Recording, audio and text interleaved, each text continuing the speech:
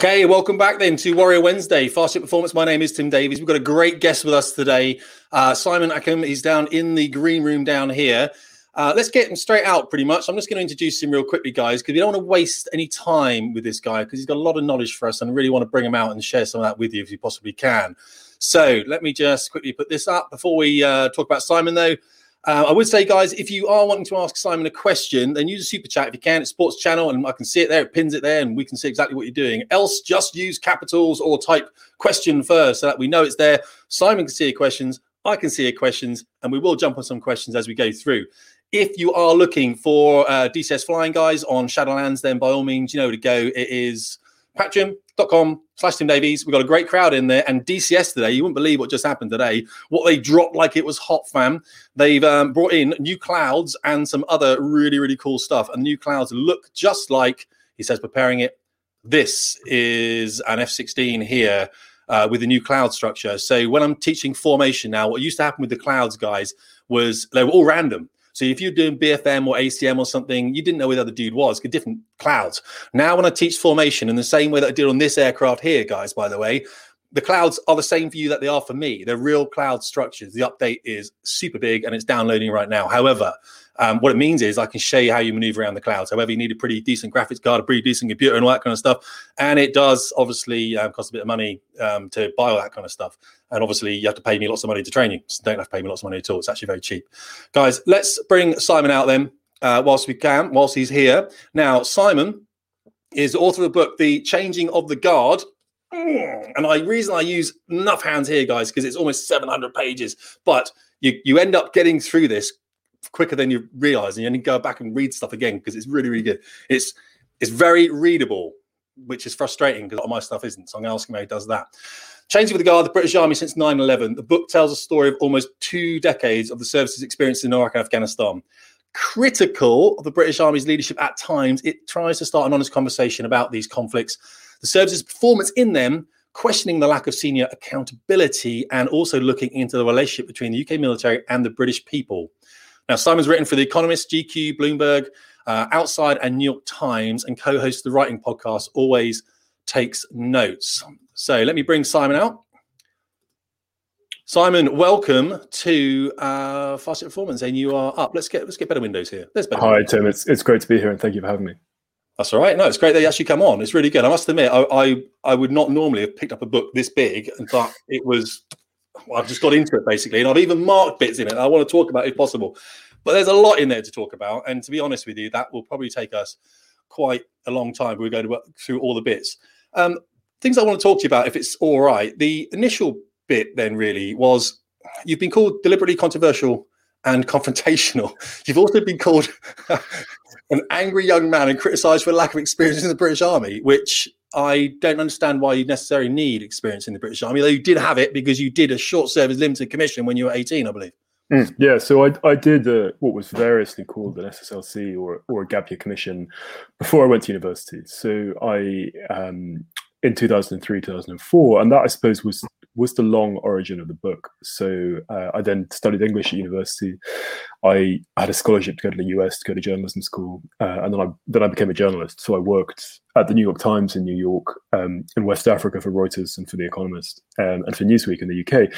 But when I came back to England in 2012, the end of 2012, I had this interest in the army, which I had seen 10 years beforehand, and really in what had happened to it. So I went to Afghanistan in 2014 to do an assignment for The Economist and realized that a huge amount had changed, and that there was an opportunity to write about how the institution had changed. But right from the beginning, what I felt was that there was an opportunity to write a book about the army that was really a book about Britain, that would use the army to make a broader argument about Britain.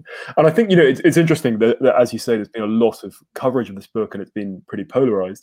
I mean, I think I can kind of understand where that's coming from. It's a very emotive subject, and particularly in Britain, we do not really have a tradition of a kind of very robust public conversation about our military. The way a serving army officer who I spoke with a week or so ago suggested that there's this idea of indemnification, that the army is essentially indemnifying, it's almost an insurance term, against public criticism. And I suppose the argument I make in the book is that that's problematic. Yeah, it is problematic. I mean, at the moment, I think people that watch this channel know that I'm trying to hold the the service to Royal Air Force to account here for flying training at the moment. It's taking 7 years to get a young guy or girl through to the end of this aircraft here that I taught on for about a decade. 7 years. So these people are joining when they're 24, maybe 25. They're actually becoming frontline when they're in their early 30s and trying to start families. And the problem is, it's one of those, I would say it's a complex problem. It's not a complicated one. So it's almost like a wicked problem, but it's one that we could see a mile off, and it's still going on now, even 10 years later. So it's one of those things that, unfortunately, I don't really know how to solve it. But you're right. I think now, it did appear in the Daily Mail recently, in fact. That didn't come from me. It came from the person who submitted whatever the report was. But it is now getting some airing, as it probably should, and it has gone through the Public Accounts Committee as well. I listened to you when you were speaking to Rachel about your background with education. And you were talking to Rachel on your podcast, which must be a bit weird being interviewed by your co-host, but she sounded great by it, didn't she? She sounded really good. She was game with it, which was yeah. She was like, "Oh, I think you're a bit here. It's a bit weird." Yeah. But you obviously went to school in Cambridge. You had academics as parents, which I'm assuming is where the writing comes from. No, not at all. Actually, I mean, my father's a zoologist and my mother's an economist, so they were completely. I mean, they were very supportive of it, but they were not literary or writerly people. So I didn't, I grew up in a very academic environment and went to a very academic school. And I think one thing that was very valuable for me from the army was to be in a different environment and, to see that there are other forms of value and other forms of wisdom as well beyond that. But writing for me was a kind of compulsion really from childhood, actually. And I don't think that was necessarily inherited, but it's been something that's been hugely important to me, and I suppose my career has been about tailoring to turn that into a job or a profession. Yeah, I think that's it. One thing I wanted to kind of talk to you about, really, and I don't know whether, it's a bit of a weird subject, really, to be fair, but one thing I noted, obviously you work for the New York Times, which tends to be but it's a liberal leaning. I suppose journalism is a liberal leaning. In the UK, we'd call this left, but of course in America, it's a liberal thing. So it does lean that way. You then wrote about the NHS as well. There's something in, and then you wrote about the British Army. You've written about these things. There's something in there about institutions, isn't there? There's something about accountability. There's something about, I think, hierarchy, maybe. And this is maybe we can explore a bit later on once we obviously, talk about the book and things like this. You went to Columbia Journalism School in New York City. Then it seemed to me you were. I'm not saying, I don't want to use the wrong words here. I'm not trying to put words in your mouth. Were you moving away from something? Were you? Oh yeah, definitely. Yeah. Okay. I think that's true. I mean, I'm very happy to talk about that. I spent 5 years. So I went to the army when I was 18, which was definitely a kind of adolescent reaction to the Milo that I'd grown up in. Although it also followed because, as I say in the book, we did cadets at school, had a very inspirational teacher who led people that way.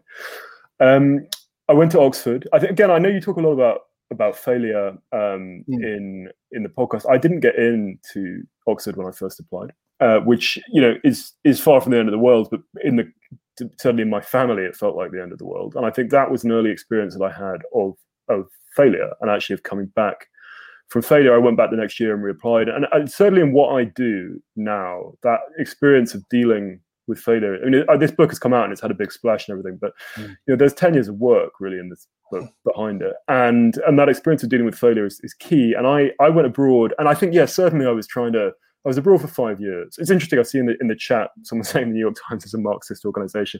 I mean, I worked there in 2009, so it was somewhat before the culture wars had kind of taken off in earnest in America. But I buy your point on that. But I was then abroad for 5 years. So I spent after I finished university, I spent a year in Egypt. I wanted to be a foreign correspondent at that stage, studying languages. I then had this amazing opportunity, which was really life-changing, to go to America with my fees paid. Went to Columbia, worked at the New York Times. I then had to leave America, which was quite a dislocating experience. But because a condition of the scholarship I was on was that the US government paid for you to go, but then the kind of deal was that you would have to leave and go back. You weren't eligible for an American visa for 2 years, basically, because they wanted you to go and proselytize about America, understandably. And so I had spent a year and a half building up all these contacts and connections in the US, and then I had to go. It was quite dislocating. And I had a year where I sort of bounced around. So I did an internship in Istanbul with Reuters, did an internship in Berlin with a German newspaper.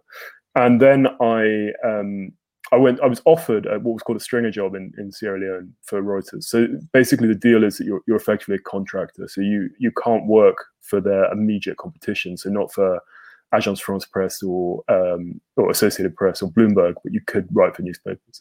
And there's a long established tradition in journalism of that being a way that you go and break in. And I went and I worked in Africa for 2 years. So I had this 5-year period kind of in my early 20s, 22 to 28 or so, 22, 27 when I was abroad. But certainly, I think I was trying to put some distance between myself and where I'd come from domestically, but also educationally and so forth.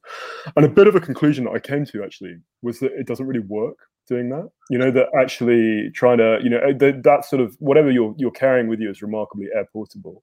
And I had this interesting kind of point of departure when I was 27. So I'd done these 2 years in West Africa stringing, which means you're contributing to a media organization. And I was offered 2 jobs. So I was offered the Congo job for Reuters, which is like it's the Kinshasa correspondent. So if you're not in journalism, you wouldn't have heard of it, but it's well known as a very acknowledged stepping stone role.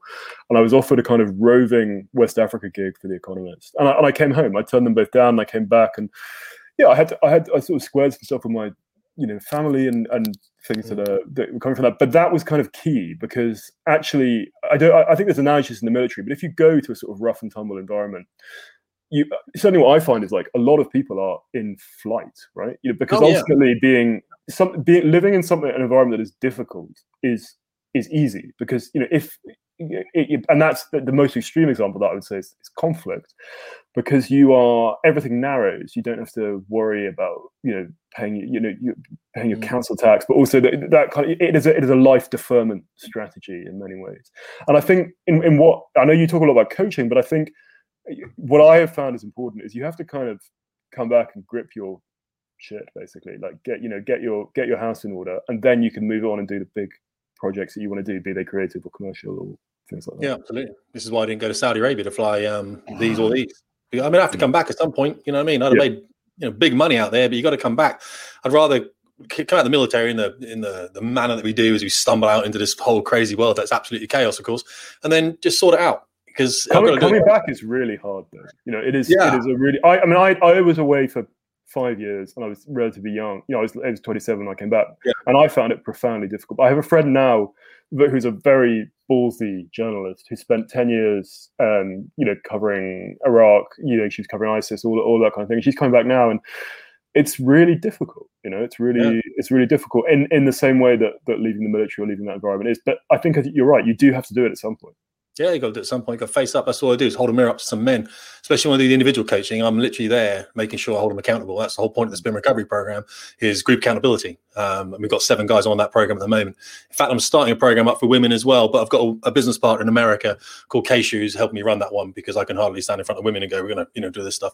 Like a woman to be involved. So you bounced around. Now you speak German, but you don't write it, as you found out when you're in Berlin. You're obviously in Sierra Leone, and you have written novels. Yeah, every single time you write a novel, you couldn't publish them because something would happen. It was professional. Well, I wanted to be a novelist. That was what I've done. I've done an English degree. I had this passion to write. I wrote 3 unpublished novels in my 20s, which actually I think is not atypical for people who then publish novels or who publish books of one sort or another. One kind of very autobiographical one and some others. And then I moved, what was interesting was I was developing this journalistic career and I was doing kind of hard news for Reuters, but the real interest that I had was what the Americans would call literary nonfiction. So this idea of longer form writing, initially at magazine scale, but later in books. And so I wrote profiles of former warlords in Africa.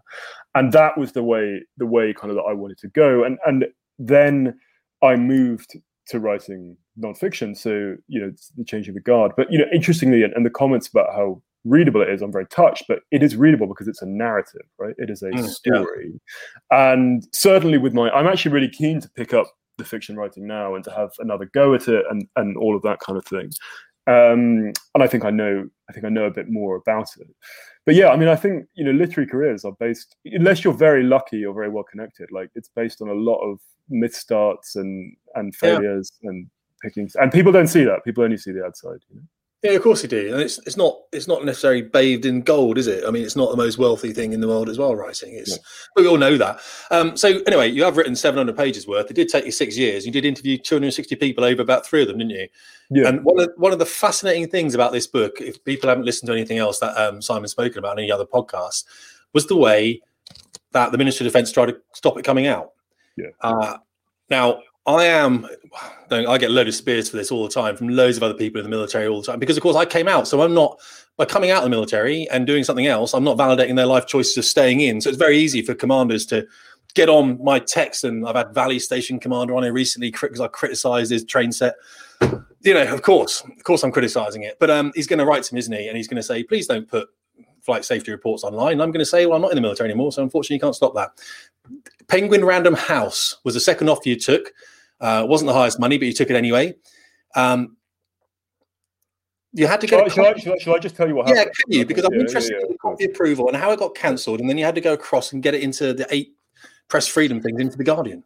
Yeah, it was very difficult. So, and again, to explain this in a way that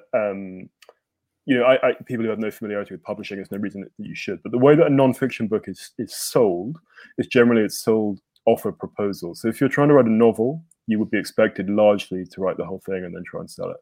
But a proposal it's effectively a sales document. It's a substantial thing. I think the proposal for the changing of the guard was maybe 16,000 words, 60 pages. And the classic way you cut it is it's three sample chapters and a synopsis. Now for this, it was a bit different because it's such a heavily reported book that I hadn't done the reporting at that stage, but it included a narrative of this trip I'd done to Afghanistan in 2014 and a sort of synopsis of how it would lay out. And it sold and it had a lot of interest. So this was in 2015. And again, it just in terms of some of these broader topics that you cover, it's interesting how this worked out because I had conceived the idea in 2013. I then got hired by Newsweek, by this new European edition of Newsweek, on this kind of dream job to just write 5 or 6 big magazine pieces a year. It all seemed, great. And then the army book got put to one side while that was happening. And then 15 months in, the Americans pulled the funding. The magazine collapsed overnight. We all got fired. And that, that's a difficult position to be in. But it then meant that I kind of put a fire under me to try and sell this book. So I swapped literary agents. And my new literary agent, within 5 weeks, I think, had ginned up a 5-publisher auction. So an auction is what happens when multiple publishers want a book. And it's your kind of dream situation as a writer. Yeah. And having had this long-standing failure at being a novelist over the previous decade, this was obviously extremely gratifying. So it was auctioned 5 ways, which is thrilling. And I didn't take the top offer because I liked the editor at PRH. I then spent 3 years writing the book alongside my magazine work, so not full-time. And I interviewed, hundreds of people, which was all fine. But then with any piece of nonfiction writing, what you then have to do, and where it kind of comes together, is you have to cross-check what people have said. So you have to, where he said this, they said that. And what I was determined to do was to write in this American tradition of literary nonfiction where it reads like a novel, but everything is nailed down and everything is fact-checked and everything is referenced. And what you realize is that is not always the case. So the classic example is I find is if you're reading a book about the Second World War and it says like the sweat dripped down his forehead, it's like, how do you know that? Like, you've just made that up. Like there's no, as soon as that has happened, you're like, okay, we know what's going on. Yeah, and I was like, determined I wasn't going to do this. So I then had to do this like pretty vexed process of kind of cross-checking and right to reply. And I knew how to do this at magazine scale. So a magazine piece would be 5 to 7,000 words maybe. This book is 185,000 words as published. So it was 35 times as long. So all of the techniques didn't work. It was too time consuming. And I was certainly feeling my way through this and could have done things better. And so basically the basic sense of what you have to do is you have to write to everyone and say like, these are all the worst things that are said about you. What is your response? And you do that because it makes it fair, And this book, although there's been a lot of fury and outrage, like no one has really said any of it's wrong, right? Yeah, or right. That it's not. It's all pinned down, and that is where the rigor certainly came from. And but it's undoubtedly that I had to do this on a grand scale, and I had created a sort of bow wave of outrage and horror throughout most of the army by this point. But what I would say is like that's why where the rigor of the book comes from. So there was certainly a lot of unrest, but it was all. It took 3 years. I finished it. I went and walked off. I went to walk across Spain when I finished it because I was absolutely exhausted, kind of mentally as well when it had been done. It's a big trek, and came back. It was it was published in March, and then what happened and what precipitated it was that I'd had this visiting fellowship at this place at Oxford called the Changing Character of War program, which is a kind of academic program there. And my supervisor, who was an academic, a smart guy, well-read guy, with very close associations with the army, when it had become clear that the book contained criticism of the army and that that was causing this unrest, had just ghosted me really. So he wouldn't see me and he wouldn't contact me. I'd forced a meeting in the end just by writing to his colleagues and saying, "Look, I've paid fees to attend." We had this pretty surreal encounter where he told me I should write more about sport in the army and anonymize senior people, and I was like, "Okay, that's kind of get a tenor of what's going on here." And I hadn't had further to do with him. And then right before it was published, I see that comment, "When the truth creates anarchy, you know something is wrong." Very good. Right before it was published, I had to do a final bit of kind of what's called right to reply in journalism. So writing to someone to get basically saying like, "This is what I've been told about you. What's your response?" And it was someone I couldn't get contact with before. I did it. They got very angry, wrote back, CC'd everyone they could find associated with the book online, which meant the publisher, but also meant this guy at Oxford, who I'd had no comms with for a year, something like that.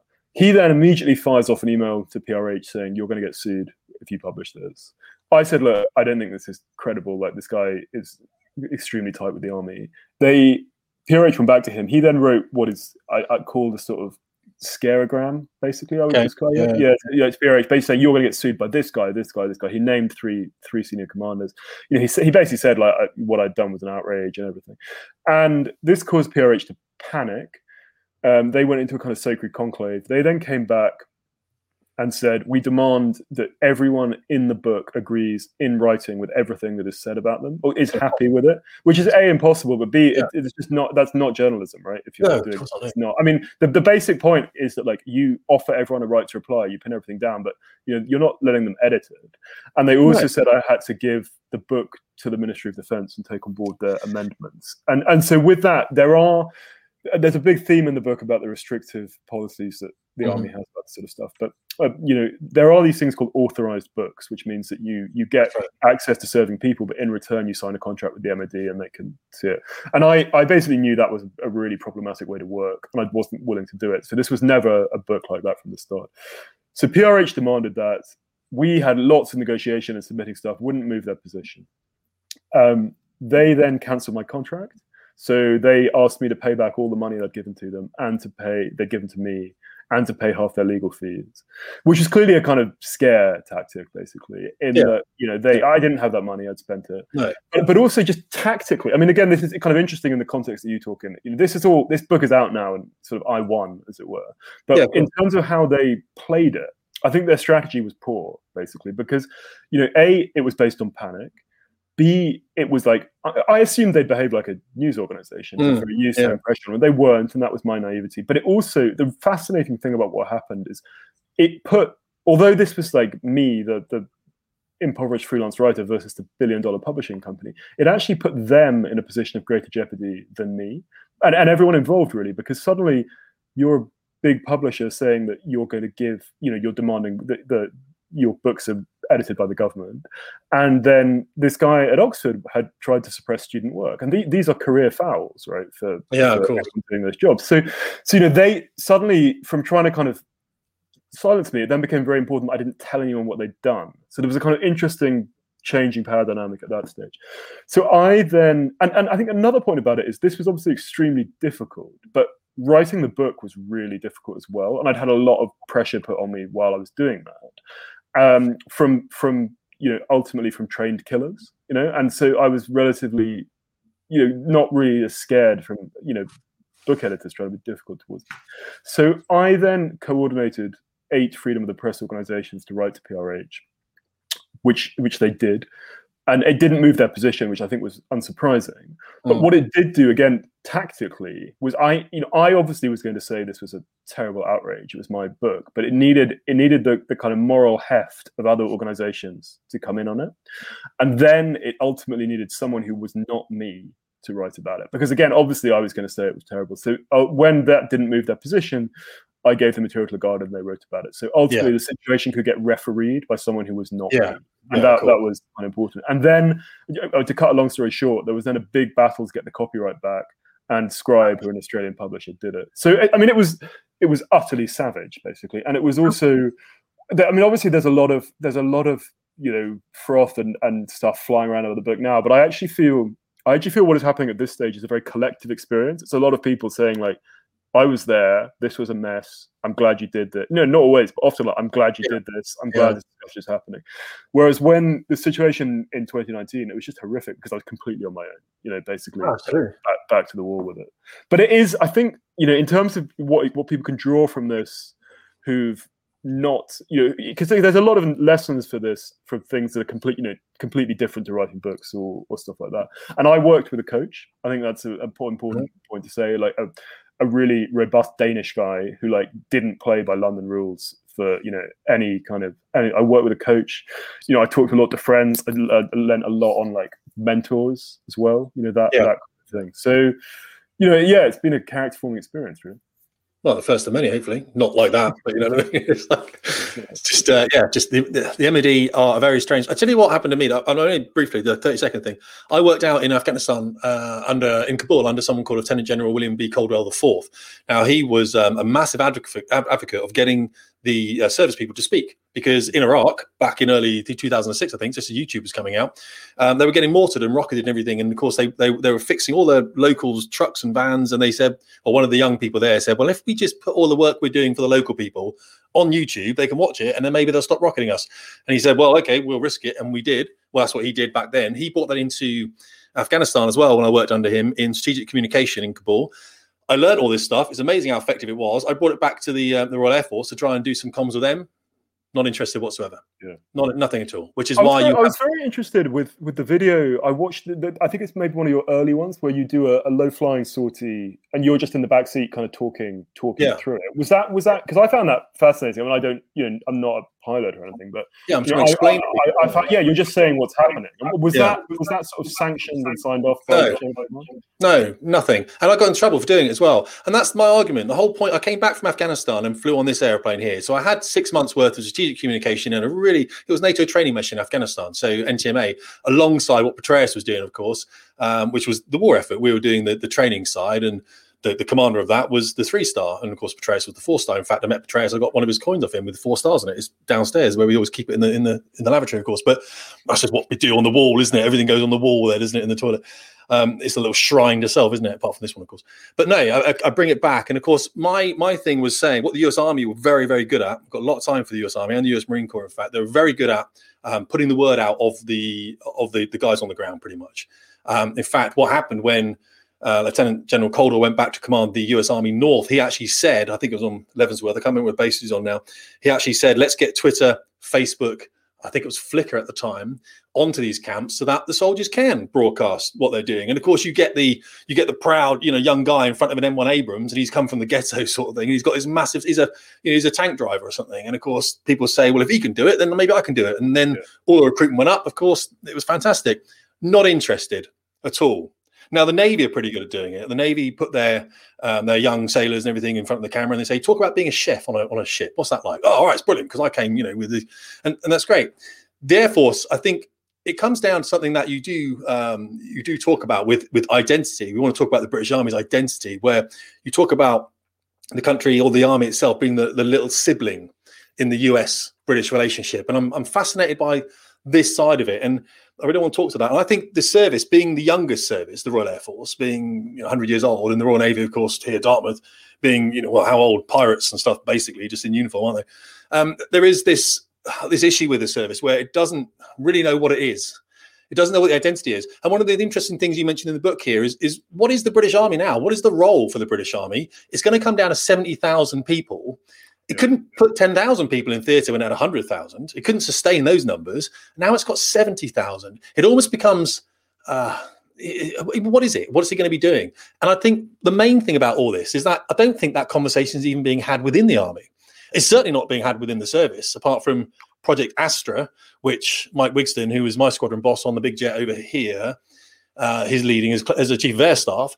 But if you ask someone what is Project Astra, they say it's the future of the Air Force. You say, well, what is that? space. I mean, I think there's two points that I agree with what you're saying there. There's 2 points that come up in response. I think the first, it's a real idea I explore in the book, is that there are reasons that armies are rigid. Like, there are reasons why this happens. Sure. And ultimately, it's, as I put in the book, it's to create a social structure that can work when people are exhausted or terrified or don't know what's happening. Like, and that is, I think there's a really interesting conversation to be had about like how true that is. If you look at how like a mountain rescue team works or something like that, they work in a dangerous environment, but they don't salute each other or anything. So there is a discussion to be had about how much rigidity you need there. But assuming, which I think you probably do, you do need an element of rigidity. Then the problem is, in almost any other context, rigidity is really problematic because it makes it very difficult to respond. And as you say, it makes it difficult to bring people in from, bring ideas in from below. And then you tie that with this other problem, which is very difficult for armies, but it's totally not their fault as well, which is that war doesn't happen all the time, right? So how do you, I make the analogy in the beginning of the book of, imagine if you're a doctor, but you'd never operated on a live patient. Like, how do you decide who's good? How do you do that? And also the fact you don't bring people in from the outside. There's no lateral hiring. So those circumstances put armies in a very difficult position. But I think it is quite a truism throughout history that those things make it very difficult to react. I mean, just as we were talking off air, I think maybe an interesting point to raise is about the idea of the debrief. Where does the debrief sit into this thing? I did another podcast, a Veteran State of Mind podcast last week, and Geraint on that was saying, the debrief is, at a tactical level, is absolutely bred in to the military. You do a company attack, it's all there.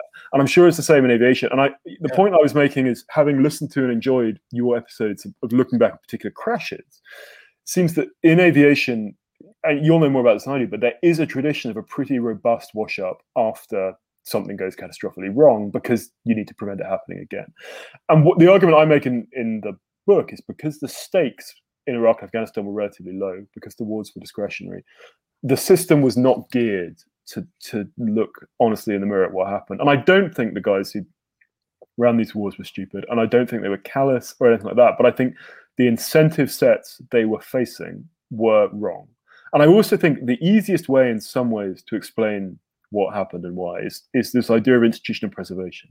That I think the people at the top of the army and militaries in general, I think they love their institutions. And I think love is the right word. And I think that is totally understandable, and that they try and do what they believe is in the best interest of the army, essentially to avoid what was happening now: endless cutting, cut down, reduction in service, all of that kind of thing.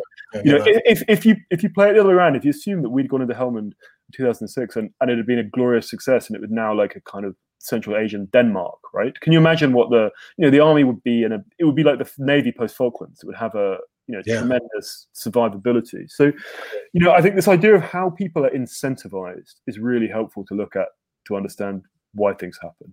So not awards then?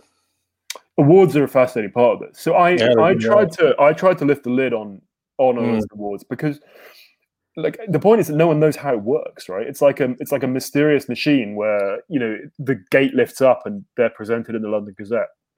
And I told the story of how medals, particularly 2004, are made through the example in 2004 of the Bahari VC with the PWRR in Iraq, tracing the process of the citation up all levels. But again, the point is, like, what is astonishing is how subject it is to just how much a commander will write people up, how subjective the system is, but the broader question of like, what kind of behavior are you rewarding, and how does that fit with the campaign you're fighting? So the example I make in the book is that soldiers going on an operation face two kinds of incentive. They face a formal incentive structure, which is promotion and gallantry medals, and they face a kind of informal structure, which was YouTube films, partly like who could make the ultimate record of their experience, but also this idea of Ali, of like what is cool, what is desirable. And that is, people would suggest, that would surprise people, I think, because this is a major national institution, and this idea of coolness is something we intimately associate with young people.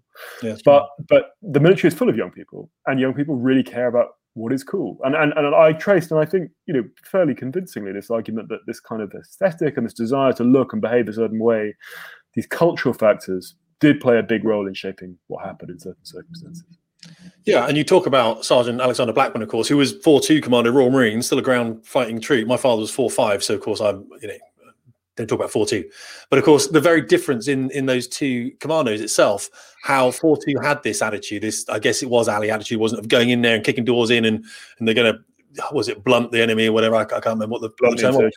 Yeah, that's right. Whereas 4-5 was a very different approach. And it's just very interesting how that hasn't really come out, I suppose.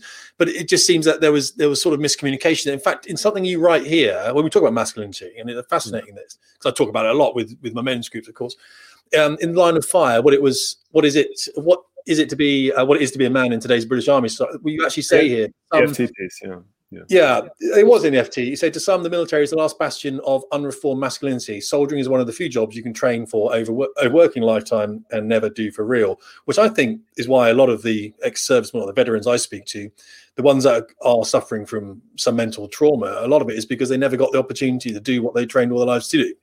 Right. I'm not saying there's any better or any worse than someone that steps on an IED or anything like that, or steps on a landmine or anything. I'm just saying it is a factor. And I know in the flying world here, especially, some of us never got to drop in anger, and some people did. This is one of those things that happens. But with the one thing I want to talk about with the warrior culture that you mentioned here was one of the things that was said was the latest obsession with so-called warrior culture, hyper-masculine macho archetype, may have begun with its formal inculcation in the US military in 2003, which we all know, but was gladly taken up by the British and others. Now, especially one of the things we've been looking at is the Australian Special Forces and what's happened to them. And they've been kicked into touch pretty much, haven't they, over what's happened over there. So one of my questions for you then, if I can, I'm not trying to dig.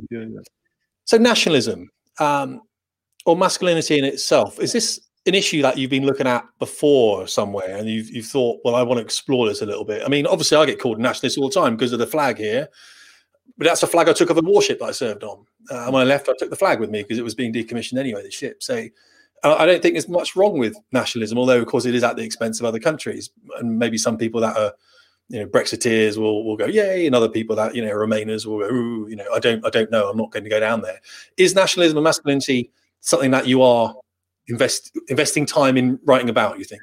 I think masculinity, definitely. I mean, I think trying to ask a writer why they're writing what they are is a really interesting question. We do it all the time on the podcast, and writers on the podcast I do, and writers are really bad at answering it because I think it's not genuinely something you're conscious of. I think what is certainly true is that with certainly these big nonfiction projects I do, be they a book or a magazine piece, I'm trying to scratch an itch or answer some question. Probably. So with this, I think with the army book, I suppose the question I was answering was, what would it have been like to go back to the army, or should I have considered staying in the army or getting at that? But I think this idea of masculinity, I am a man, and it interests me that, and clearly it's a vexed subject in our current debate. I mean, I think the classic argument about this would be, and this has been laid out by Hugh Straw and people like that, is as we understand, the ultimate, not the exclusive, but the ultimate job of a soldier is to enact violence. And therefore, should they have a kind of pass from the values and standards of civilian society? Should they be deliberately kept outside that value set in order to maintain their edge or their focus? And there are strong arguments on both sides of that. The classic argument, in favor of that is if you do not have that, an army might become soft, but B, it might become bureaucratized. That is the risk, that it becomes a kind of box ticking exercise. I think my feeling is that it is the other side of it is giving people absolute carte blanche for stuff is dangerous because as you say, like most people in peacetime militaries have never done the job for real, and saying that you have license to do everything, it's I think it's also sort of generational. And what you see at the moment with the military, as you say, pumping the points about language and sort of tone and stuff like that, being promulgated by like an old Etonian Guards officer at the top. It's like how do you square those kind of things? But I think the broader idea is, I would say, I think the army is still in a post-Herrick identity crisis. That is I'd recommend reading. It came up today on the Wavell Room, the military discussion site, a review of my book that I thought was very thoughtful. That said, like, I read that. I thought it was good. I thought we really engaged with it, and said you would expect any other institution that has not achieved its desired outputs over 2 decades would have a serious period of introspection and self-analysis to try and understand what had been going on. And the army doesn't do that. And I think the reason that they're so fearful of it is this idea of institutional preservation, that they fear that if you threw that open, that like the floodgates would come open, that we'd get rid of our army or anything like that. And I can understand why that might happen, but the problem is that as in an individual context, like the problem is not having a problem. The problem is failing to acknowledge it. Like that's the same if you have a drinking problem, right, or a gambling problem or anything. Like with any issue, the first thing to do is acceptance, and after that, you can deal with stuff. Yeah. So when we were talking about an action report, it wasn't an action report. It was an inappropriate behaviour kind of thing that happened within military flying training, where one of the squadrons at Valley isn't working, and this squadron wasn't working for a long time ago, 10 years ago, and we managed to square it away. Mike Wigson, the Chief of Air Staff, wrote a report on inappropriate behaviours. That was called the Wigson Report. Now I remember I flew with Mike Wigson on this jet, and all of us had inappropriate behaviours. I could list many things, but it's very different, of course, isn't it? As you sort of move up, I suppose. The issue I have with the service is that conversation isn't happening either. I mean, as we're stretching out the timeline for people to get trained, is that appropriate? Is it appropriate to get people into Cranwell and then immediately give them a year-long hold where they literally sit around trying to find a job for a year? Then they fly the elementary flying aircraft. We give them a 14-month hold where they sit around. And I mean, they're going blunt, of course, because skill fade is huge. Same thing when they get onto the basic flying aircraft, another year.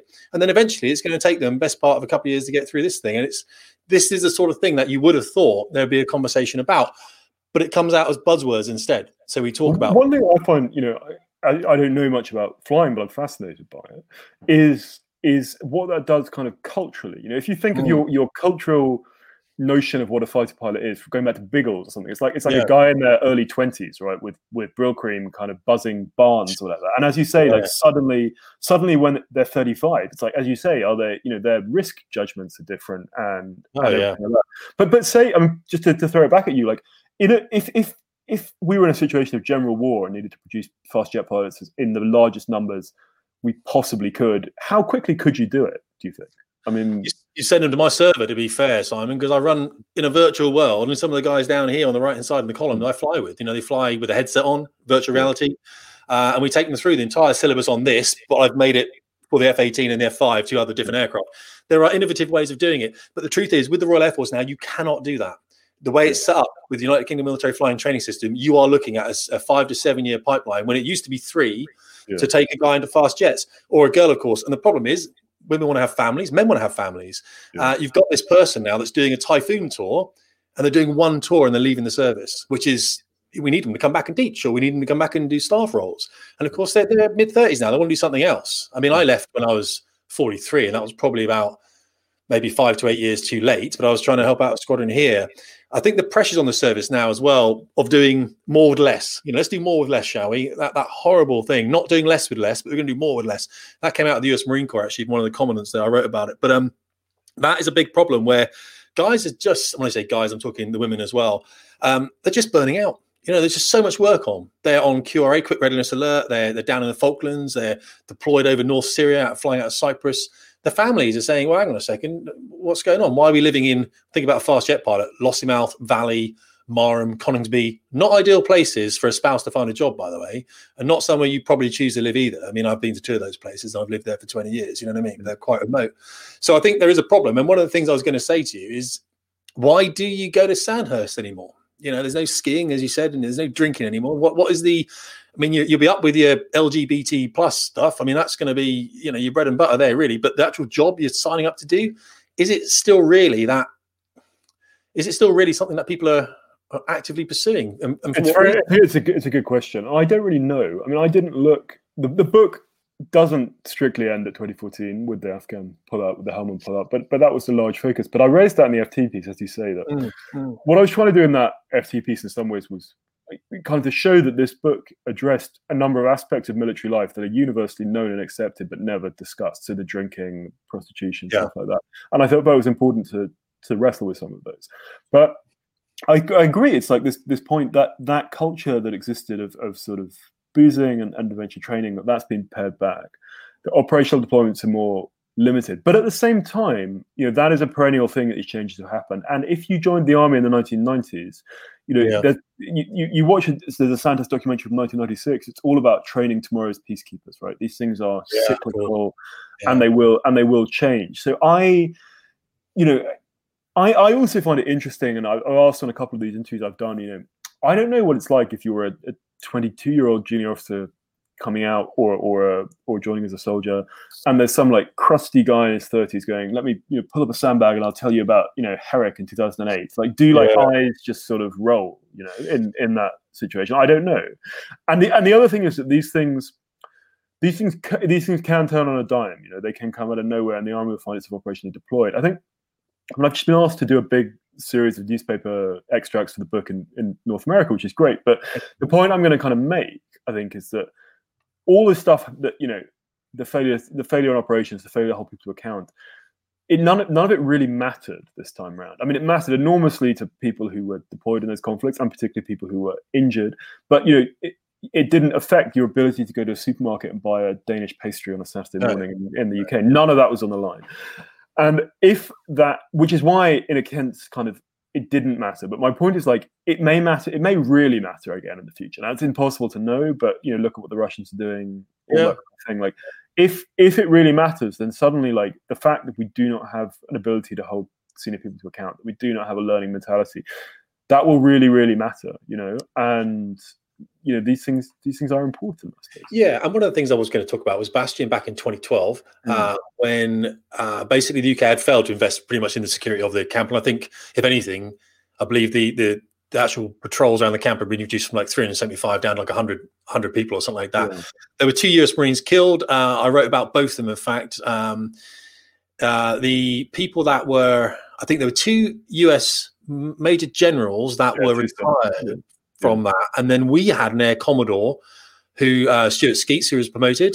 Skeets was the army guy. Skeets was the brigadier, and then there was Portlock, I think, who was the. Yes, I've got it written down here actually. Jeff Portlock. Jeff Portlock. You're absolutely right. Jeff Portlock was the promoted group captain to air commodore, and Stuart Skeets was actually ended up being Major General and the commandant of the Royal Military Academy at Sandhurst. Yeah. So I think I've written about this in the Times, and I wrote about in the book, and I think it's a striking example because, in many cases, in these kind of conflicts, proving a link between an individual and an outcome is difficult. But I think this case was pretty transparent and pretty open and shut. As you say, like the worst loss of US air power since Vietnam on the ground. The British had were this was their responsibility, and that the US deemed that these 2 US Marine 2-stars were forced to retire. And even though I believe, I'm not 100% of this, that the commandant of the Marine Corps knew these guys from when they were young officers, and his point was like, command is sacred.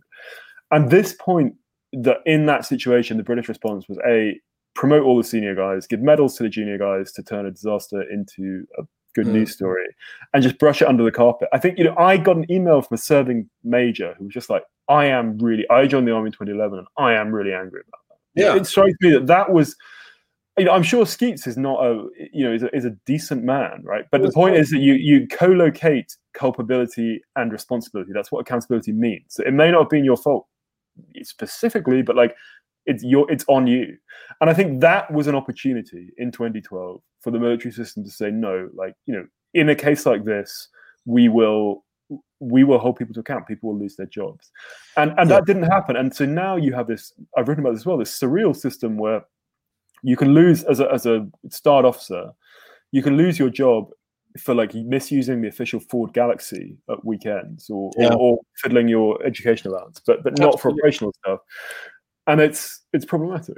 Do you think Nick Welsh, then, the Major General for the school fees, then, do you think this is, because everyone was doing it, and one of the things you did talk about was the grey area. Like, it's almost like there's a grey area, and if you get it a bit wrong, that could be you that takes the rap that time. I mean, crikey, don't get me wrong. I'm not going to say which base I was on, but I knew a station commander that was doing it when I was in for 20 years. Absolutely, everyone knew he was doing it, but then a lot of people were doing it. I mean, I never was. I was co-located the whole time, but I can understand it. And I can understand if everyone's doing it a little bit, then why you're not doing it a little bit too? Because maybe you're the guy that's going to squinting up on us. You know what I mean? Come on, get with the program. It's like JPA being a cash machine sort of thing, So I wonder, when I read that about Nick Welsh, I thought he's not the only one. And also there must be a lot of very senior people now kind of worried that people are going to look back and go, well, hang on, were you doing that as well? Because now you're, I don't know, 3-star, 4-star or something sitting around. Yeah, but, of course. I mean, the way that I look at that in the book is this idea of to use a fancy term, but the legitimate infraction. So this idea being that military life is rigid, and as we've discussed, there are reasons for that. But that's not like total accordance with all of the rules is almost impossible on a day-to-day basis, right? It can't work, and so there has to be this system of breaking rules alongside making rules. So the classic example of this in the army would be this idea of the Bakshi kit. So kit that doesn't exist on any official store's ledger, so that if you lose your SUSAP sight for a rifle or something, you know, and you're in the quartermaster's good books, he can be like, okay, I'll slip you another one. Don't worry about it. And that is a sort of necessary smoothing. I mean, the classic example of this is in Vietnam, a helicopter went down and sunk in a marsh or something, and basically every quartermaster in the division had to give a list of what was on it, and they eventually worked out like the weight of this kit that had been lost and could never be found. It was, you know, it would never have got off the ground. Basically. Yeah, exactly. So there is a system breaking rules, and I think you're right, as you say, like CEA was like a legitimate infraction, and this guy got the rap for it. And by all accounts, he was a nice man, right? But I think it's, you know, to try and understand this, this would have been what the call of, you know, at some point, Carlton Smith or very senior guys would have had to say, well, like, you know, he's been accused of it, he's broken the rules, we have to make an example here. And you can understand that chain of thinking, but then there is this point of like, well, Bastien, you know, and then Basra, you promoted everyone who did this.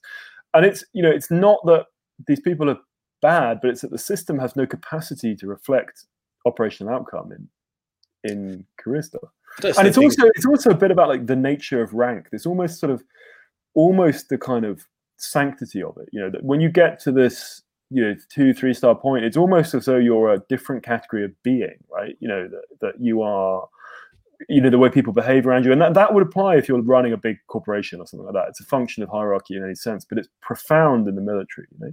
So it, you know, it's like he lost his job, but like and he got sent to prison. That is extreme, but like lots of senior people lose jobs. It is what happens. Like that is how the world kind of works. And the fact that we think about it in a way that is like extremely shocking, as though we've like brought down one of our deities almost. That's a bit how it. Yeah, because we're not like the Americans will remove people from command. I mean, it happens a lot. When I was in Afghan, we had a guy removed from command, and you think, seriously, you move from command? They ship someone else in that can do something else. I like the way as well. You have been accused, by the way, of a lot of things. One of which was holding the Americans up as this kind of deity entity figure. I think that's a fair point, actually. In some ways, I do think there is some value in that, and I think, you know, the point that the Americans didn't win these wars either is valid. But I think in my defense, I would say that, you know, you'll know this. If you had any experience of the British military 20 years ago, like it looked down on the Americans. You know, the whole identity of the Brits was about not being American. Yeah. And that idea did fall off the tracks. So I felt it was necessary to write a corrective to that. But I would buy the point that the Americans didn't win these wars either. No, it's totally correct. And one of the things in your book here that I thought was lovely, that was someone had written on a toilet wall in Basra, was how many Brits does it take to clear Basra? None. They couldn't hold it, so they sent the Marines. And that was the US Marine Corps, wasn't it? When basically the deputy commander came down, I believe George Flynn it was, and he said, I've been sent here to ensure that Overwatch does not fail again. And he says, Overwatch is all about situation awareness, which you do not have, which is factually correct. I'm all about the factually correct statements on FJB. And that's exactly it. And whenever I worked with Americans in Afghanistan, I was and I'm not saying I wasn't with the British as well. I mean, there's a lot of very talented people out there in the military. There are. But some of the Americans, the way they continually educate their people in a way that we don't always continue to educate our people, especially in the service here. I mean, you're wrapped up flying jets, you haven't got any time anyway, but they will put people back to school, and then they get these generals out who are just fiercely intelligent, shockingly so sometimes. And of course, they've got a lot of them. And the other thing I was going to think as well, the West Point podcast you did, I can't remember what it's called. War Institute, yeah. That was right, the War Institute. They've actually got a podcast. I don't think the British Army do have one, do they? I mean, it's left to the Wavell Room to just talk about this stuff. Yeah, I mean, no, I don't think they do. Yeah. And the Americans are more open with this. I mean, clearly, I think there is a sense that, you know, this is close to home for the Brits, and also there is a bit of a sense in Britain that rigorous discussion / criticism of the army is treason. You know, that's what people. I think treason is the way people think of it in some ways. Yeah, and right. if that is our attitude, that is only really a feasible attitude if what the military is doing doesn't matter to the majority of people. So one way to think about it is like if the Russians were in Basingstoke, right? Like if the continued survival of the British state was on the line, this discussion would be very, very different. But that's a slightly fantastical example.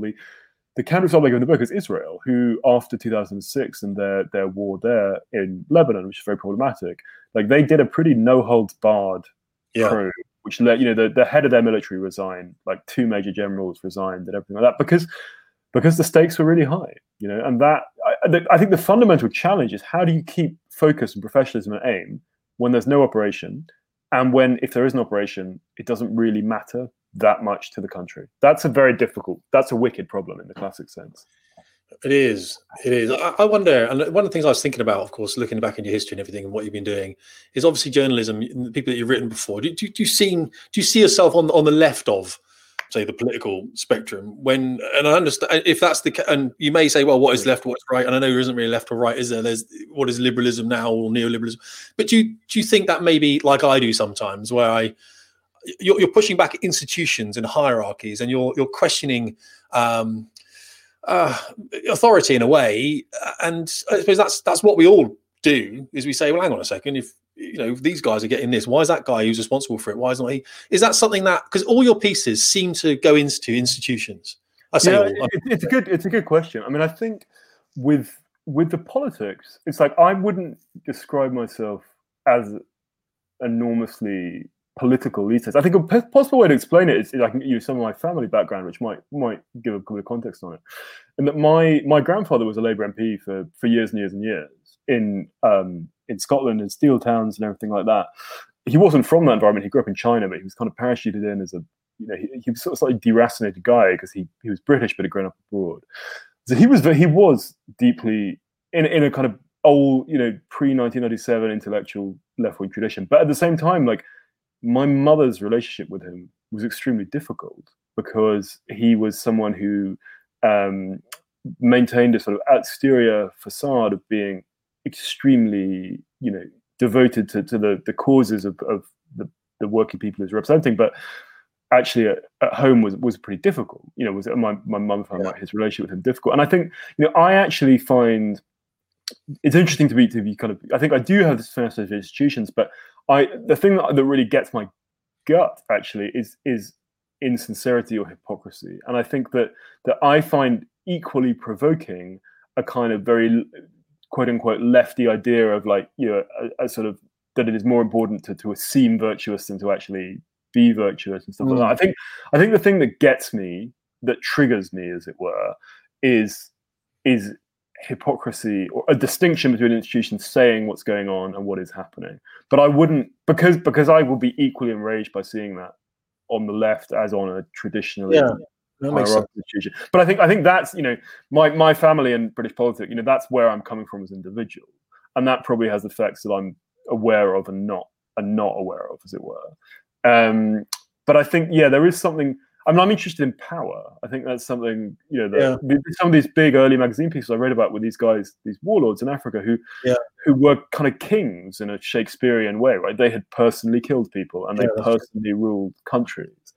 And I find that kind of fascinating to dig into. But I also think a legacy of my American journalistic education is this kind of quite, like American journalists believe, rightly or wrongly, that it is a noble public calling and that it is about holding powerful institutions and individuals to account. And I think there's a kind of, and combining that with the highest level of factual rigor you can possibly get, and I think that if you are going to do this, if you are going to delve into people's lives and dig stuff up and write about them, what I find as a writer, people don't respect you if they think you're just going to, blow smoke off someone's ass. People respect you putting huge effort into trying to get stuff right. That's what I find. I do remember Barry Weiss left the New York Times, didn't she? Because I think she found it overly, was going far in a direction that she didn't expect it to go in. And I think she I mean, so I can understand. This is why I look at things like the New York Times or American politics, which is very divided, very polarizing, of course. And I'm not saying, oh, you've come on here and you're from the left, therefore you're attacking the British Army, because I know that's not true. I'm about fairness. What I like, I really try and go, what is fair? What is fair in flying training, for example, is a great one, isn't it? What is fair? Is it fair to keep people in for 7 years? No, it's not, because you can fail at the end and have to redo it all. And that's a good part of your life that's been, ripped away from you, really, by mismanagement of the flying training system, by not only the Royal Air Force but also by the Ministry of Defence itself. I was going to go down for the comments. I don't think there's a great deal there, to be fair. I think if people want to ask questions, whack them in now, guys, so we can get some questions just out. Out of interest on the flying training, because to apply a bit of the lens of Widebrook, why did that happen? How did it get to that situation? If I was writing about this, I'd be like, this is what happens. As you say, there's this unconscionable lag that has taken place, but why? What concatenation of factors led to that taking place? It's not all bad, to be fair, and a lot of the units within UKM FTS have done all right, or doing all right. Okay, and the equipment is newer. The thing about the Ministry of Defence was it would go to the Treasury every year, and one year it would say, I need 40 million, please, because we need some food for the troops. And the next year it would go, I need 17 billion, please, I need to buy 36 aircraft. And of course, the Treasury were like, I was going to build a hospital. So they decided to bring in. Privatize it, basically decided to bring it in under Ascent Flight Training. And Ascent have had a hell of a kicking, but actually, they're only doing what the contract says. But the problem is, I think, when you privatize an essential military resource like that, it was to make it more predictable. So every year was going to cost £250 million over 25 years. That was the idea. So every year you knew what you were going to get. 25 years, it's about halfway through. As I said, some of it's a mixture of, especially at Shawbury, mixture of civilian and mixture of military. All new aircraft. Some of these aircraft aren't really the best, but then beggars can't be choosers. And actually, I think it's more of the military being, okay, so in a way, it's a civilization of some essential military services. The military flying training system by the Royal Air Force under Central Flying School was held up to high regard the world over. Everyone knew about it. I mean, the Pakistanis, we teach them, Australians, Canadians, they all come back and they're like, can you teach us Royal Air Force? Why not? That's not going to happen now because they know it's been privatized. And it's a real shame. And of course, what you lose, the biggest thing for me, what you lose, unfortunately, is this sort of esprit de corps, in effect. It's the stuff that we're proud of because we built it ourselves. We're not anymore because we didn't. We're operating within a civilian system that's kind of militarized. And unfortunately, it kind of civilianizes the bosses as well. And then the workforce are like, well, I don't want to go back to Typhoon now because I'm quite 9 to 5 about this. For those not 9 to 5, though, on this thing. I mean, it's better now on this thing, to be fair. But the younger aircraft of this one, it's not a great. I'm doing another one about it soon. In fact, that's a Hawk, is it? Sorry, this is a Hawk T2 that's at phase 4. Right. Before you go on to what would be the Tornado GL4, we decommissioned that now, so now it's Typhoon or F-35. There is a journalist in the Daily Mail that's investigating, actually. I think whoever's come out from Valley and said something, they've shipped it into what's called the Independent Defence Authority, which the Daily Mail have then got in contact with. So it's a conversation, again, that needs to be had. Like, these people are flying, and they're in a very difficult headspace. And when you are in a difficult headspace, if you've ever read Matthew Syed's Black Box Thinking, for example, you can see he applies aviation sort of debrief culture to the basically the medical side and hospital, like that. But of course, when you're in, you need to be solely focused on what you're doing for these aircraft. And this is why I left at 43, because I was distracted and trying to do typing jobs in other offices and all that kind of stuff, and just burnt out, basically. I'm done. I'm happy. I've done 20 years. There's still guys in there, not only on this airplane, but obviously on the front line as well, just running really, really hot. And a lot of it is because you don't have the control.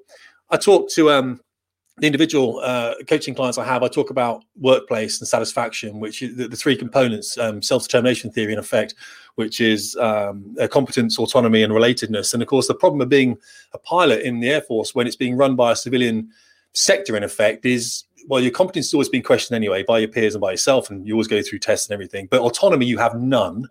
And relatedness, well, now you've got a bunch of civilians in there that you don't have anything in common with normally half the time. It's, it's stats driven. Now, it's just what it is. I think time is one of those things. After a while, it's like, oh, that's just how it is then. And then you get this apathy, don't you? And then, of course, someone dies.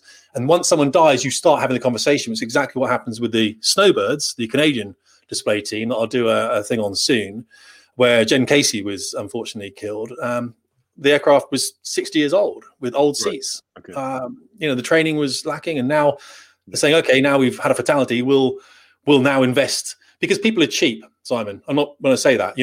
I can kill someone on this aircraft and pay the widow £250,000 and it's done. To upgrade the Hawk T1 that the Red Arrows use, even with a moving map, even with the sat nav, like you're saying, it's got no, what is it? Got no stall indicator or something like that. Yeah, so the T1, this is a T2. So all the safety features on this aircraft are not on the ones that Red Arrows are flying at the moment. Right, okay. They have none of them, which is so sometimes they crash them. Unfortunately, the money comes out. It's cheaper to pay off someone than it is, unfortunately, to update them. And I understand everything comes down to money. You understand it. I understand it. We can't all have new Challenger 2 tanks and stuff, can we? Because they're just ferociously expensive. So we make do what we do. But my argument is, well, the reputation of the service is now so much more important than the individual. And that's the unfairness side of it that I struggle with. And I also struggle with the fact that we have senior officers running around telling us how wonderful the world is going to be tomorrow, when actually today it's not wonderful, and it wasn't wonderful yesterday, and we still haven't got hot water in the blocks. We're all talking about space. What about space? Space is the next thing. Well, just give me hot water for a shower in the morning. That's the thing. Yeah. So it's a difficult problem, and there's a lot of good people working really hard to make it better. I think quite a useful idea. You should comment on points coming in, but a useful metric or way to think I have to thought about looking at a problem in the military is to what extent is this an area that the army has a monopoly on, and to what extent does this happen elsewhere? So, but if you think the organization of violence ultimately is a military monopoly, like other people don't really do that, the police to a little extent, but like that is, no one else really has an expertise on that, and it is, you should defer to military thought and stuff on that. But like running a big IT project, for instance, is, there are lots of institutions that do that, and a lot of them do it better than the military and things like that. But also, maintaining a large fleet of tracked vehicles, right? Like mining companies have to do that and things as well. Like there are other people who can and can't do it. And I think it's interesting to apply that lens a bit to here, and that like flying fast jets, well, only militaries do that. Like there are complexities and difficulties with it. But if you break that down into, as you say, like how do you maintain a large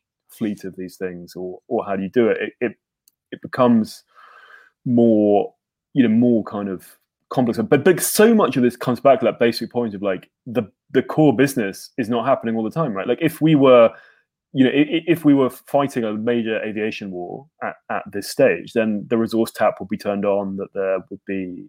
And again, just coming back to that point I asked earlier, which I'm just really interested on this, like if we needed to produce viable fast jet pilots as quickly as possible in a situation of national emergency, like how long would it take? I'm just fascinated by that. What you do is you just reduce the safety factor. So that's what you do. So you just hope we don't have any. I mean, in a way, it's the same thing as saying, well, do we carry on flying at low level anymore? I was quite lucky, in fact, I was flying Tornado low level valleys of Scotland at night on MVGs in night vision goggles. So I was lucky to be in that era that did that, because that's never going to happen again. It's never going to happen again. And if you want to fly low level anywhere, because it's too dangerous. Well, it's just because it's the requirement. It's like the F-35 is an incredibly expensive airplane. We haven't got very many of them. Why do you want to put it down low level when it's stealth anyway? Put it high. Typhoon, again, it dominates the battlefield. It's about control of the air. So why race around low level in that aircraft? That's what that aircraft was designed for. Okay. It was a time when we had bases in Germany, Gütersloh and Bruggen, all those kind of things. It was to go and drop, your nuclear bomb on top of someone, and hopefully you get home again. And you had to do it at a very low level. So that was just the job I had. It was a great job, and I'm glad I was on this one. It was a very man-drolic jet, Schumann-drolic jet. We had fluid women as well, but you got to pull levers and make things work. So unfortunately, the aircraft, these things go on. I mean, the aircraft are easy. That's not the easiest aircraft to fly, by the way, but the ones they go on from there are easy to fly. They're quite complicated to operate. So if you were going to put people on, what you do is you say, let's skip the second stage of training, which they're doing experiments with now, by the way. You will increase the probability of risk by a magnitude. Someone will take that. Someone will hold that risk. And this is what a senior says, I hold the risk. Do you really? Because then when they do crash and die, what happens to you?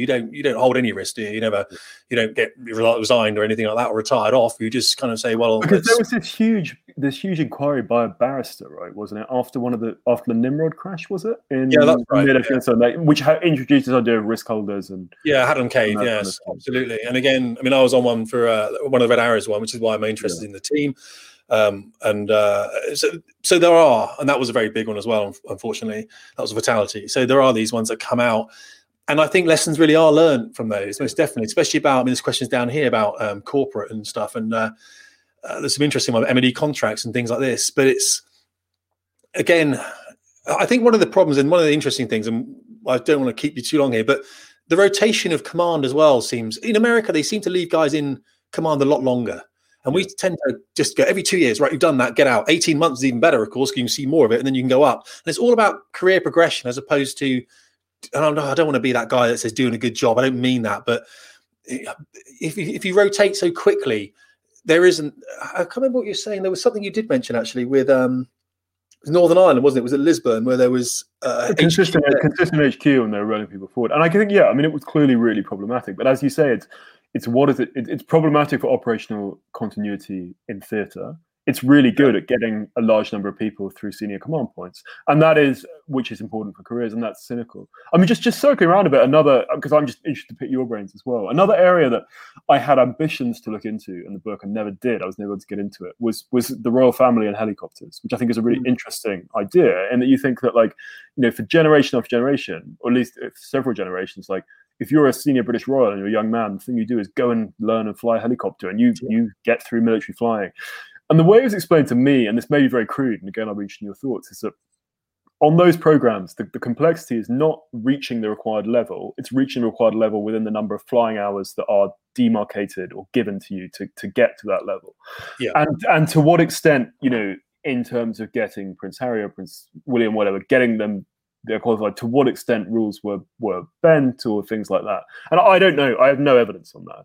But I think that is an interesting argument, because it hits some of these points that we talked about how does one set of rules for one people about establishment and power and that kind of thing. And I think that would be a relatively, there is an interesting story, I think, to be written about that, going back to the 70s, like, since it was decided that flying a helicopter is an appropriate thing to do if you're a member of the British royal family, like, how has that been achieved? But I don't know the rules, or I don't know the information.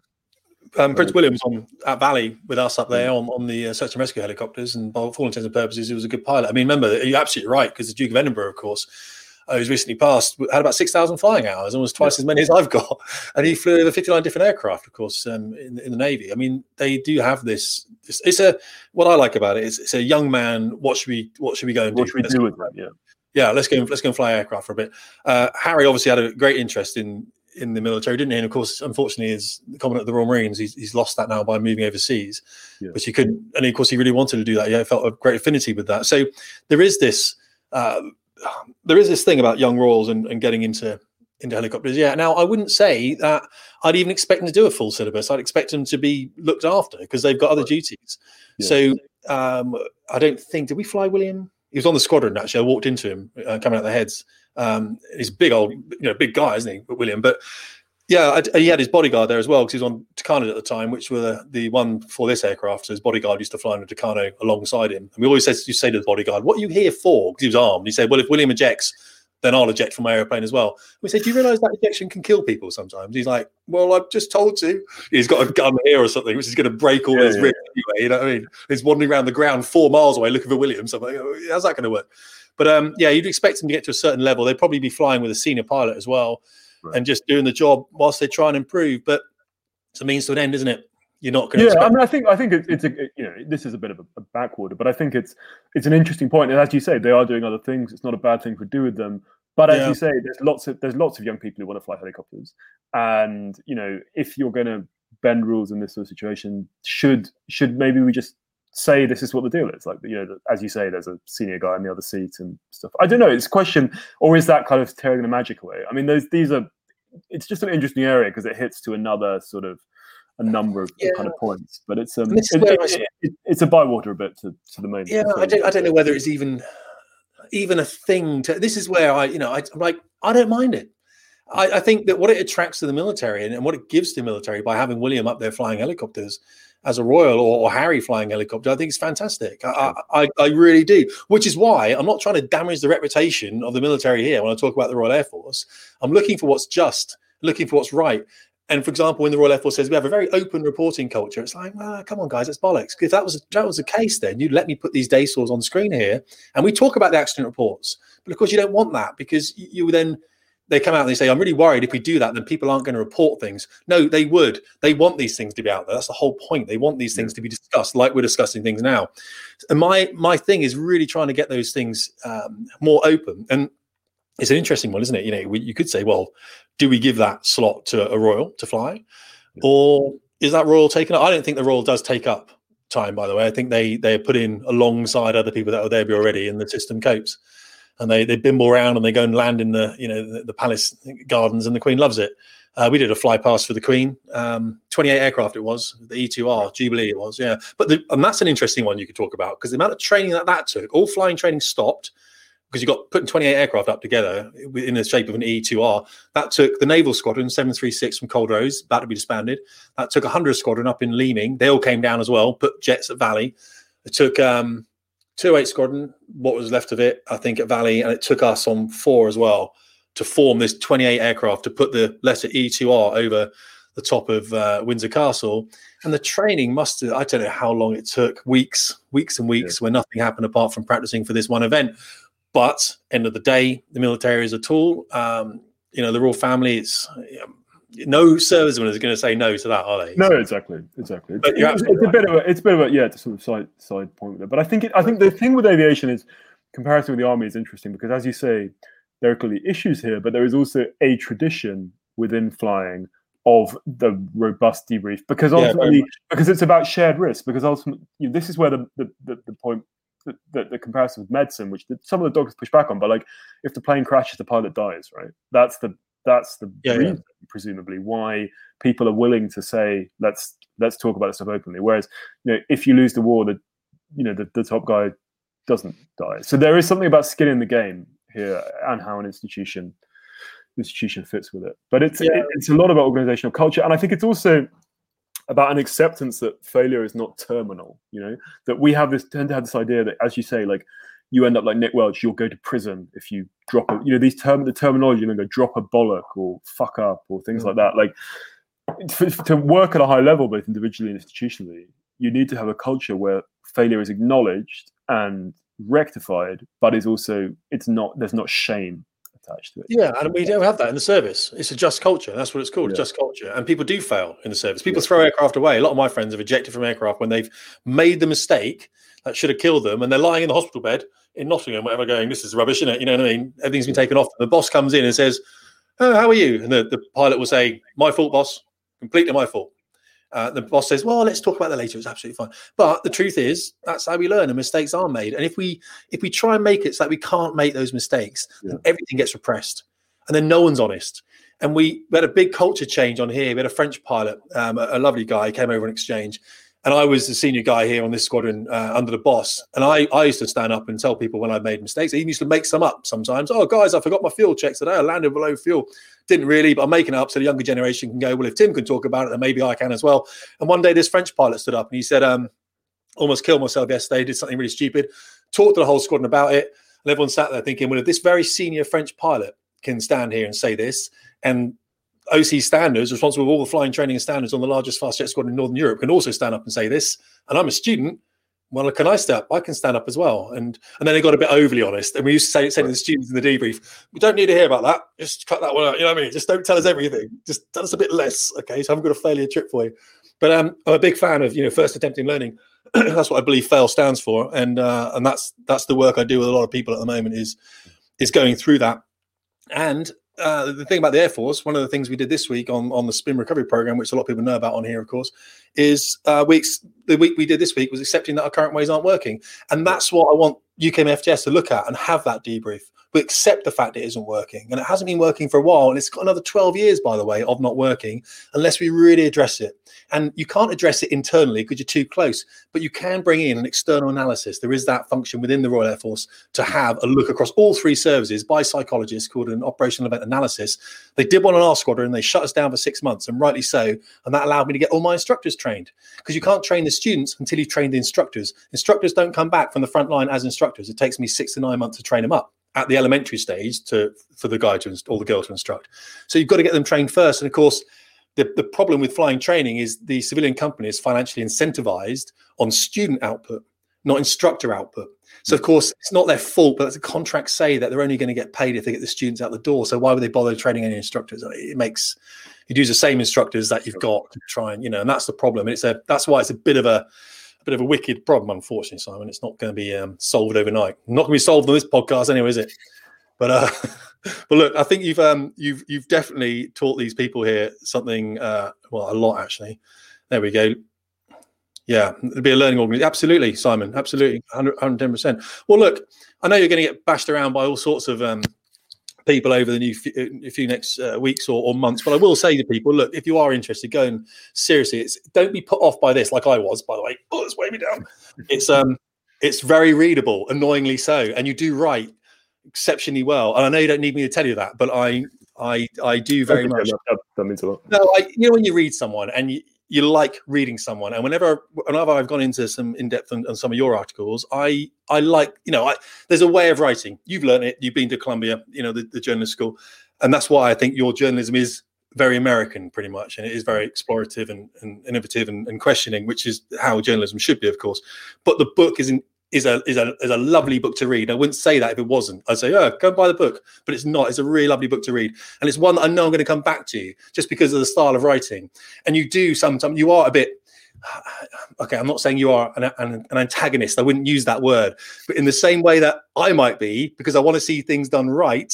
I can see exactly where it comes from with you. I think yeah, it doesn't. There is something about tone, in that I felt that there's a sort of expected tone about how you write about the military. There's kind of deferent and things like that. And I felt that I wanted to there's bits of the book that I think are quite funny and that are willing. And I think that in some ways is what has outraged people most about it. That you can criticize people, but God forbid you laugh about them. That's the. I think you're absolutely right, but also remember there is just not this culture of writing for the military. I couldn't write. I wasn't allowed to write when I was in the military. I started writing back in 2011, and every day I normally publish on a Sunday evening. Oh, what time to publish? Monday morning comes around, and I go to work. I'll be like, oh, and people will be like looking at me funny because they would have read it online. Of course, it was critical about what we were doing here. It was questioning about what we were doing. Like, are we doing the right thing? Because if we're doing the right thing, then why are we failing so many students, or whatever it might be? And of course, that conversation was just me shouting into a void because there's no one else to talk to about it because people weren't having the online conversation, which is why I keep writing now, which is what Fast Jet Performance is all about. One quick question at the end here from Chris. Hitchens brothers, one an Anglo-American, the other a patriotic Brit who admits the demise of. I think Chris. I was a big Christopher Hitchens fan. I used to read him all the time. He's talking about Peter Hitchens, of course, who writes for the Daily Mail. Christopher Hitchens, the writing that I've got some of his books downstairs, and I get stuck sometimes in mid chapter. I don't think you read much Christopher Hitchens, but he's a fantastic orator as well. Yeah, a fantastic orator. I think they came from very different traditions, right? And so Chris Hitchens was certainly in this kind of Anglo-American tradition that I inhabit, but he was also a polemicist. I mean, they're polemicists, right? Yeah, the brothers. Yeah. That they write opinion, they write takes, and that's not really the tradition that I think I fit in. I write reporting. Like I go out and report stories and tell them. And this book has, it presents an argument, but fundamentally, it's a reported book, And I think I think the problem with living in a journalistic ecosystem where you're writing takes is you're incentivized to just amp it up constantly. Yeah. Right? To throw bigger and bigger hand grenades, basically, and you always need an argument and everything. Whereas I feel with what I did here, I did, as you say, I talked to hundreds of people. I spent 3 years writing it. I can write an opinion piece now, but it is based on something. It is based on some kind of heft and stuff like that. I think you don't want to be a position as a journalist where you know what you're going to write before you approach a subject. That's not a frame that. And I think a lot of people, particularly in an increasingly ideologically polarized world, will have an idea of what the sort of correct or holy thing to say is, and that's just not the tradition I kind of inhabit. I think you should go out and talk to people, and you should try and reflect back what you find. And of course, you're guided by your biases and your assumptions and everything like that. But I think it's a privilege of journalism to be perpetually curious and to go talk to people. You did say, didn't you, that although you wouldn't necessarily have chosen the journalistic education you had post Columbia, it was better than sitting in a corner of a newsroom. Yeah, I think there is a point, but it was real, right? It was very, very. I went off and was 25, and you're in a West African country all on your own, and you've got to sort it out. And that is, as opposed to being at the bottom of a kind of domestic food chain. I mean, there are other ways. Rachel, who I did the show with, worked up, and she's an extremely competent person and writes very well, and it's not an obligatory rite of passage to do, but I do think there is something about putting yourself as a young person in a situation where what you're doing is real and you're able to kind of take on responsibility, if only for yourself, as an earlier. Yeah. But at the same time, teaming that with the fact that, like, you know, being out in the back of beyond is not going to sort out, you know, your relationship, your parents, or whatever it is that's sending you there. You know? Oh, my brother's in Dubai at the moment. He's been there for ages. It's probably the same bloody thing. I think once you get beaten up a bit more for this, I'd really like to talk to you again about maybe workflow and things like this. Yeah, I'm very happy to. Yeah. That'd be fascinating. And in the meantime, of course, these guys will come up with a whole world of questions, I'm sure, and they'll throw stuff at me. And so at some point, I'll have to come back on again. But yeah, it's very happy to. Absolutely, it's pretty happening on there. And if people want to come and find you, then obviously you've got the podcast, haven't you? That you do with Rachel, which always take notes, which is on all the streams, and like that. And then I'm on Twitter under Simon Acomb. You can find me there. My email's there. Do you get Twitter abuse at all, do you? Or is it not really. I mean, when the book came out, there was an initial kind of wave of, like, you know, what the fuck does he know, and stuff like that, which is kind of understandable. But actually, the advice my agent gave me, he was like, there is going to be a lot of debate and chat about this. He's like, be scrupulously polite to everyone and say it's great to have a debate. And actually, that's what I've sort of done. And now I think, because once people see the book, they're like, well, okay, this is, you know, I may not agree with it, but you know, he's put the hours in. And actually, by sort of saying, like, you know, I'm interested to hear you, just by being civil, you know, that's the approach that I've taken. And really, it's kind of died down. And actually, it feels like there's a discussion now, which I'm part of, and that's cool. But I think just not taking a bit of a step back, not like, you know, it's difficult when people, you know, are taking shots and stuff like that, but just going, like, you know, okay, it is what it is. And actually, no, not really now. Like, I'm getting, there's a lot of discussion and stuff like that, but not really trolls. And, you know, it helps that I'm a man. I think women have a much harder time with it online and stuff. But you know, I think there's something quite magnanimous. If you can be magnanimous to say, like, look, I hear you, like, that's your opinion, that's fine. You know, it's quite, talk it out. It's just a de-escalatory tactic. You know, it's quite effective.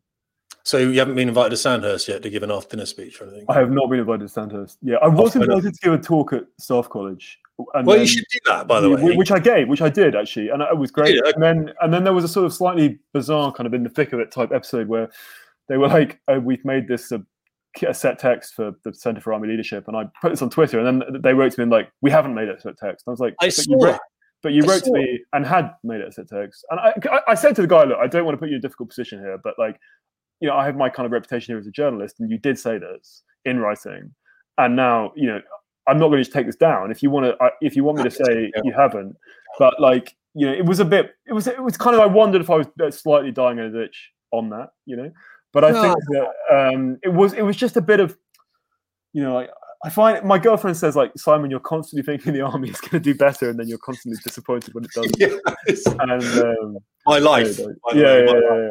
But I also think, in terms of, you know, getting at, we should wrap this up, but getting at some of that thing of, like, what you're digging at. This book has got the army out of my system. You know, it's kind of answered those questions for me, and I can go off and do other projects. And what I don't want to do, you know, there's people who live in that ecosystem of just writing about the military and stuff, and, you know, I have other projects that are completely different. Yeah, I want to go. And that's what interests me. I went through all the other work, and this is the first thing I came across, I think, with the military. Yeah. I was fascinated by, you know, stuff you've written about the NHS as well. There's a whole world of stuff out there. I mean, this, to me, when you read this people are going to read this. And they're going to be at Staff College reading this. They're going to be sitting there. This is going to be essential. No matter what Staff College says, people are going to read this. They're going to read this when they go through initial officer training. That were Britannia Royal Naval College, if you ever get any time. This is the debrief, I think, as it says, post 9/11. This is the debrief of the two conflicts that we've lost. Yeah, it's a fact. Why do we lose it? And I felt someone had to do it. Right? Yeah, absolutely. Like the army clearly wasn't going to itself. Like there was a system of regulatory capture with academia and with the media, and that I was, you know, I knew enough that I could go and learn more, and that I wasn't captured. You know, it was interesting because that book took so long. I'm 35 now, but that is a book written by, you know, that's a book that is an angry young man's book, but I also felt it was important it kind of survived as that, because, you know, these conflicts were fought by young people largely, and that I wasn't beholden, you know, that I I was an insider but an outsider, and that you need someone in that situation. And if there is another round of big inconclusive wars in 20 years' time, I will not be the person to write the book about it, because I'll be too, I'll be too close and all of that kind of thing. I think it serves you well to not be in. I mean, you've got the Patrick's Hennessy, of course, the Junior Officers Reading Club. You've got those lovely books. You've got Robert Mason's Chicken Hawk. I mean, he was a helicopter pilot. Yeah, I've read that. I mean, that's and of course, that guy would be writing about being a helicopter pilot. But for something like this, where you cross so many different strands, you wouldn't be able to be someone that had been in the service, in one particular service, doing one particular role, and write something like this. I don't think it would even be possible. It would be. I think you need to know how to report. You need a journalist. Absolutely, yeah. So that's the thing. No, absolutely. Anyway, Tim, this has been super. Thank you for having me on, and happy to come back and talk process, because I do think there's a lot about. I mean, the thing I would maybe leave you with is, like, regardless of if you're writing a book like this, getting that book out was about dealing with failure after like rejection, after stuff not working out, over and over and over again. And that's the same with any book. That really is how these things are done. And it's about you've got to get yourself into a frame of mind where you can do that. And so I'm a lot into this kind of the coaching and the sort of stuff. I think it's really significant. So happy to help. Well, it's great of you to come on. You can see the guys have got a lot from this, and I'll be posting this all over the place when I get off. What I'm going to do is drop you down to the green room, and then I've got to play an outplay, and I've got to quickly speak to the guys and girls watching, because it is Wednesday, and they know it's Warrior Wednesday, and the reason for that is they need to work half the rest of the week. I need to tell them to do that. So if I drop you down there real quick, and then if you just hang on there, I'll come and say goodbye in 2 seconds. That's cool. Right? Yeah, no problem. Thanks so much. Really appreciate it, Simon. Great to have you on. Thanks, Tim. Guys, fantastic conversation. What's going on? Look, this is worth buying. I mean, it seriously is, actually. I'm not just saying it. I wouldn't just say it, guys, because I'm not that kind of guy. And when I bought it, I thought, I've got to churn through this. But you literally get gripped in about that page there, which is that page 3 or 4, once you've got over the index and everything else. And it's done in 5, I think it's 5 sections here, which are just fascinating because you can dive in and out. And I think it's great. Just think it's great. I wouldn't say it wasn't. I'm going to put that on my central reading for the spin recovery course as well. I think there's a lot of learning in there that people can do. Guys, what is it? Wednesday. We know what day it is, all right? We know what's going to happen now. Okay, get your dancing shoes on, all right? If you do want to do spin recovery, guys, then by all means, contact me, tim@fastshipperformance.com, and say, Tim, I want to learn about self-esteem, purpose, identity, and negativity. Got 7 guys on course at the moment. As I said, I am making one for women as well, with a business partner in America called Keisha. She's a lovely woman, taking it stateside again. 12 weeks. It's all about accountability, guys. If you are interested in that, then I do board every 6 weeks. So another 2 or 3 weeks, we'll be boarding for another course again. Men looking after men. Now, let me take some of this stuff down here and let me get up our outro. Everyone going to be dancing. Okay. I want to see dancing shoes. Remember, guys, it is Wednesday. If you are in a job, you still have a job, that's a good thing. Then put that effort in for Thursday, put that effort in for Friday, Grand Prix weekend as well, by the way, which is awesome, of course. Don't go giving your boss any excuse to get rid of you. That's a bad thing. Guys, dancing, I can see you, by the way. I can see every single one of you, all 47 of you out here, okay? So I'm going to put it on, dance out for the weekend. Tim Davies, Fast Ship Performance.